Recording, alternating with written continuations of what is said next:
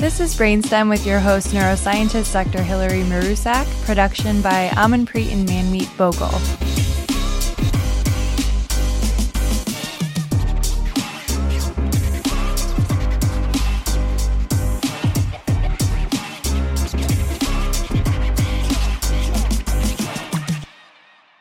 All right, Dr. Liu, thank you so much for joining us for this episode on burnout. Could you kindly introduce yourself for our viewers and listeners?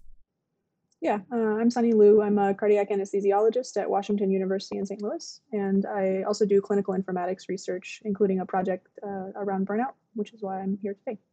Perfect. Yep. So burnout has been a huge topic of conversation since the beginning of the pandemic and has really continued on. And we talk about burnout in students and parents and healthcare workers, which is what we're going to be talking about and focusing on particularly today. But could you first start by just defining burnout and answering if it is a mental disorder? Yeah, so burnout is traditionally thought of as a syndrome of constellation of symptoms, and the symptoms kind of go along three axes. There's emotional exhaustion, or kind of like a lack of enthusiasm for the work that you're doing. There's depersonalization, or having a lack of empathy for your patients, for your coworkers, for other people that you work with. And then the final component is a sense of low professional accomplishment, or just feeling like your work is not meaningful anymore. Those are the three axes that burnout is typically thought to go along. But to be clear, burnout is not a mental health disorder. It's, distinctly separate. It's just a work-related syndrome. And I think should be thought of separately. I mean, it's not a disease in the same way that, we think of depression or anxiety or something like that. That makes a lot of sense. And is burnout applicable to non-work related stressors like additional caregiving burdens at home, for example? Yeah, I mean, I think traditionally, like the history of burnout research, when Maslach originally defined it, it was thought to be primarily a work-related phenomenon, but like it just depends on how you define work. And like caregiving, even if it's not officially your job, it's still something you spend a lot of time doing. And so, I think it's really common in any empathy involved occupations or responsibilities. That makes sense. Yeah, and recently, again, burnout has been a topic of conversation in the public arena because President Biden actually just introduced the Dr. Lorna Breen Healthcare Provider Protection Act. This is a bill that establishes grants and requires other activities to improve behavioral health among healthcare providers. And the goal there is really to reduce things like suicide, burnout, other mental health, and even substance use problems among healthcare professionals. And for those who aren't aware of her story, Dr. Breen was a physician who was actually on the front lines treating COVID patients. When the pandemic hit in 2020, she came down with the virus herself and she took very little time off. When she returned back to work, she had, appeared withdrawn. Her family encouraged her to come homeward, take a break, seek treatment in mental health support for what she was feeling. And unfortunately, she later died by suicide. So her story, I know, is just one example of how the pandemic has impacted healthcare workers. So can you talk more about burnout in the context of healthcare specifically? Yeah, so people have studied the incidence of burnout in like the general working population and then specifically in healthcare workers. And it turns out, the American Medical Association, for example, is really interested in this. It turns out that burnout is about 40 to 50% more prevalent among healthcare workers than the general population. Despite equivalent rates of depression and suicidal ideation and other comorbid, potentially mental health disorders. So it kind of raises the question, what is it about healthcare work that makes people so much more likely to be burned out? Right. And I think, it's not entirely clear. Like we can have a lot of hypotheses about what it could be. We could speculate that like in general, it does seem like physicians work longer hours than the average person in the general population. It seems like physicians in general, as a result, maybe are less satisfied with their work-life balance, or work-life integration is another word that's commonly used. Maybe it has to do with the nature of the work. So we were kind of talking about empathy and like caregiving. It's like any sort of emotional work, including being a physician, obviously ends up being really taxing because every patient that you interact with, you are trying to form a connection with, and that can be difficult when you see patients all day, every day. Maybe it has to do with the increasing clerical burden in today's modern age of medicine. I think a lot of people wax poetic about how it used to be. You could just lay hands on a patient, take care of them, and now we have all these electronic health records, and you have to do all this documentation. and billing, and that's not really maybe what you signed up for when you decided to become a physician. And so there's kind of this disconnect between what you want to do and what you have to do. Um, and maybe that's a part of like the increasing consolidation of medicine. We have fewer private practices, fewer physicians kind of owning their own practice, more and more large healthcare organizations. And maybe as a result, physicians feel like they have less control over their work lives than they used to. Maybe now you kind of have higher ups or business executives telling them how they should practice medicine or what they should do versus how it was before. And so I think there's a large number of reasons that could be contributing to why burnout is more prevalent in the physician population. But I think getting back to like you were talking about the definition of burnout and is it a mental health disorder? I think the reason why we should try not to think of it as it's like not a mental health disorder, because if you think about it like a mental health disorder, you almost want to focus on like the person who has burnout, like there's something wrong with them.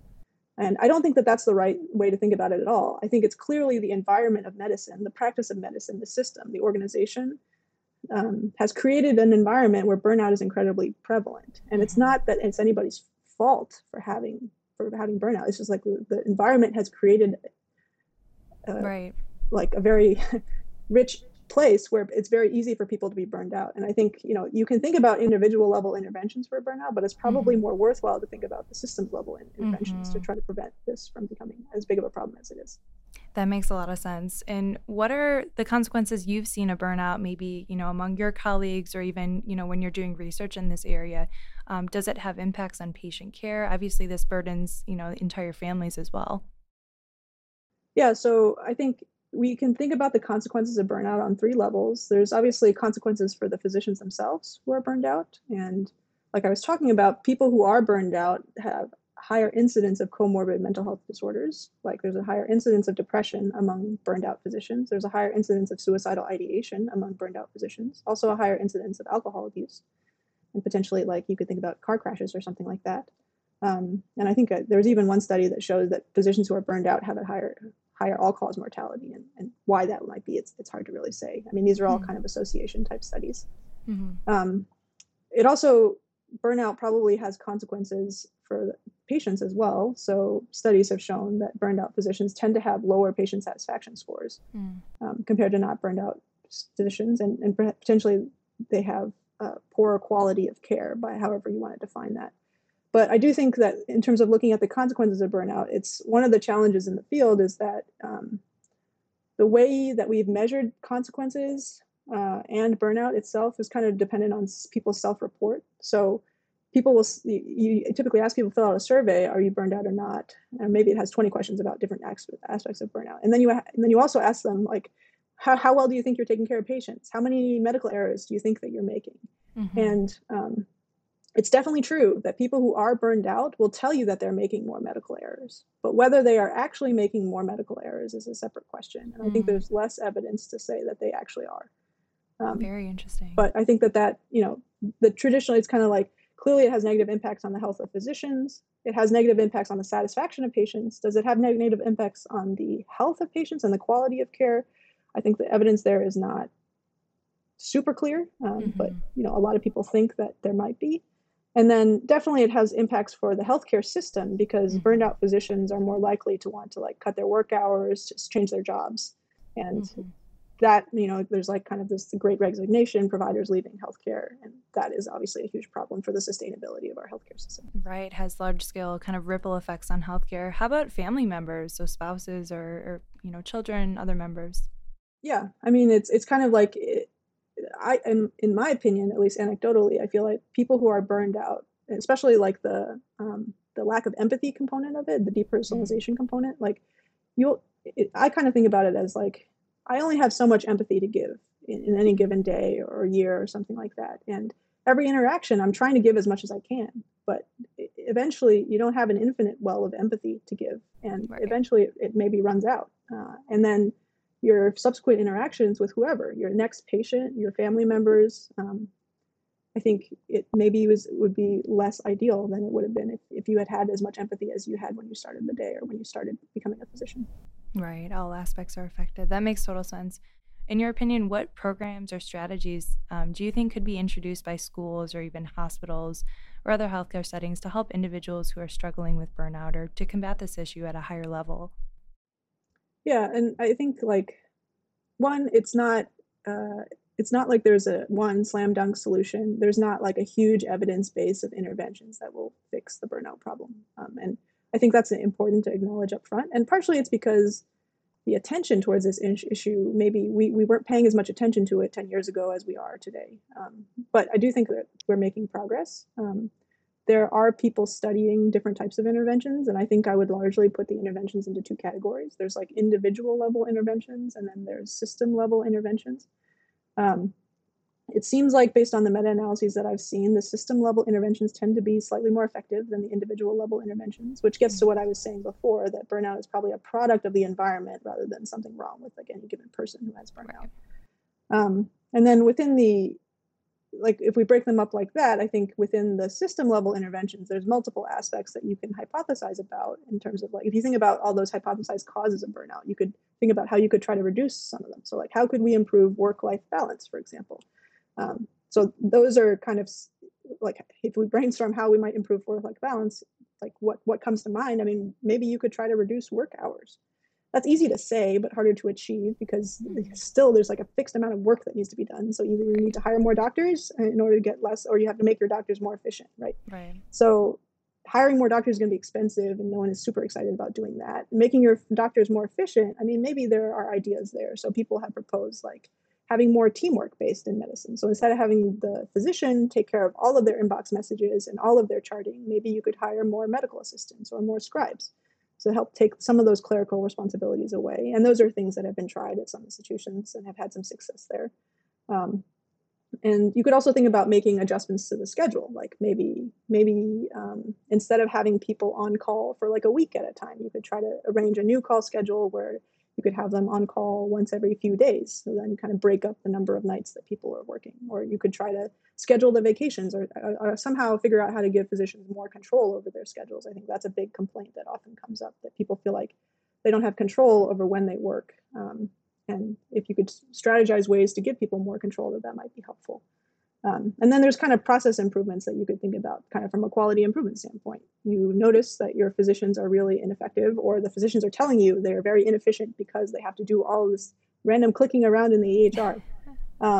And you could try to strategize, like, could we do anything to streamline this process? Could we improve the interface of the EHR in any way? Could we train people to use the EHR better, like more dot phrases, better smart text so that they can template their notes easier? So that takes fewer clicks for them to accomplish what they want. Or there could be like, physical barriers in the workflow of the clinic in terms of how patients move around, and you could try to rearrange that to make everything more efficient. So I think those are largely the interventions that have been tried on the systems level, and some of them have been successful, but obviously like they're highly dependent on the particular environment that you're interested in improving, right? Which is kind of going to limit the generalizability of whatever comes out of it. But by seeing enough examples about how people are able to strategize and improve the efficiency and happiness of their workforce, I think, hopefully we'll continue to make progress. Yeah, and that was such a wonderful summary of a whole body of literature. So kudos to you for giving that. But I wanted to give you an opportunity to talk about some of your work specifically in this area. So your most recent work used something called machine learning approaches to identify burnout in electronic health records. Can you tell us more about this work and what you found? Yeah, so what we were interested in doing is trying to address the measurement issue. So like I alluded to earlier, one of the big problems with burnout research is that you kind of have to get people to fill out a survey in order to measure it. And people are generally not super excited about filling out surveys unless They're you have burned out already. yeah, a really big carrot to offer them for why they should Right. fill out this survey. It just goes in their inbox and it goes out again. Right. So we wanted to figure out if there was some way our idea was it would be really cool if we could develop a screening platform for burnout. So instead of having to force people to fill out surveys in order to measure their burnout, it would be really cool if we could just use data that's automatically already collected in the background from how people are using the EHR, and to use that information to identify people who are at risk for burnout. That way you could hopefully try to target clinical areas that might be a good opportunity for you to think about these sort of process improvement interventions that we were talking about earlier. And so I think that, that was the original idea. The execution of it, we can talk about, like, I think there's still a lot of challenges and a lot of work to be done here. But the bottom idea is that physicians right now, they spend a lot of time using the electronic health record. I mean, people speculate that that's part of the reason they're getting so burned out. But like pretty much, if you're not a procedural physician, like everything needs to go through the EHR. Like if you need your patient to get a medication, to get a test, you need to put that order in the EHR. So people, like studies have shown that physicians spend over 50% of their time like actively pecking away at the EHR. And the other 50% is like seeing patients and talking to coworkers and things like that. Um, and so for security reasons, like for HIPAA purposes, basically, every piece of patient data that is revealed in that EHR that a physician looks at has to be logged so that we can keep track to make sure that no one is inappropriately looking at stuff. That log is called an audit log. So it contains a record of like, this physician looked at this patient and this is the piece of information that they looked at. And then they put in an order for this patient. So it's a very dense log. Like each physician on a typical day will generate over 1,000 entries in this log because it's like each piece of information that's viewed or modified is going to live there. And it winds up being, I mean, originally it was designed for security purposes, but it winds up being a very complete picture of a physician's work life because everything needs to pass through the EHR. So we wanted to use that log as a way to try to predict, to build a screening tool to try to predict which physicians might be likely to be burned out. And, you know, we had some predictive power. I won't say that it was amazing, but I think it's a step in the right direction. Absolutely. Yeah. Because I'm sure, like everyone, you get bombarded with surveys like, tell me how burned out you are. And if you're burned out in the first place, you're not going to want to do that extra step. So Yeah. I love that you were thinking about resources that are already being collected. That's very innovative and important work. We were wondering specifically, is there factors that you've noticed or that you would predict that could be incorporated into your models to be better predictors, like personality traits, prior history of mental disorders, or any sort of, stressors? Yeah, I mean, I think you definitely hit the nail on the head. Like, because we're only using this log data, which is essentially just clickstream data of how people are using the electronic health record, it's obviously not going to capture the entirety of that person, right? It's only capturing like the work part and only the EHR focused work part. And there's a lot of other components that we're not capturing that likely feed into their likelihood of getting burned out. Like you were saying, like their personality or what else is going on in their personal lives or what else was going on in their interactions with patients and coworkers or how they were feeling about leadership, how supported they were feeling at work, their resiliency. I think there's a lot of other factors that clearly impact their risk for burnout besides the specific work factors. But in terms of our efforts and the fact that we didn't capture all of that is part of the reason probably that our models were not super predictive because obviously there's a lot of other factors that contribute. The problem with considering them in a screening tool is that then you need to measure each of those things. And then you need people to fill out surveys to measure those Right, things. And then right, you're kind right, of like, well, why don't you just ask them if they're burned out then? right, right. Yeah. Yeah, and that makes sense. And also thinking about things that are happening on kind of a global scale, like COVID or the onset of, the Ukraine war. So all of those things. There's a lot. Humans are complicated, right? Yeah. Yeah. I want to ask you, what are you most excited about in terms of research in this area in particular?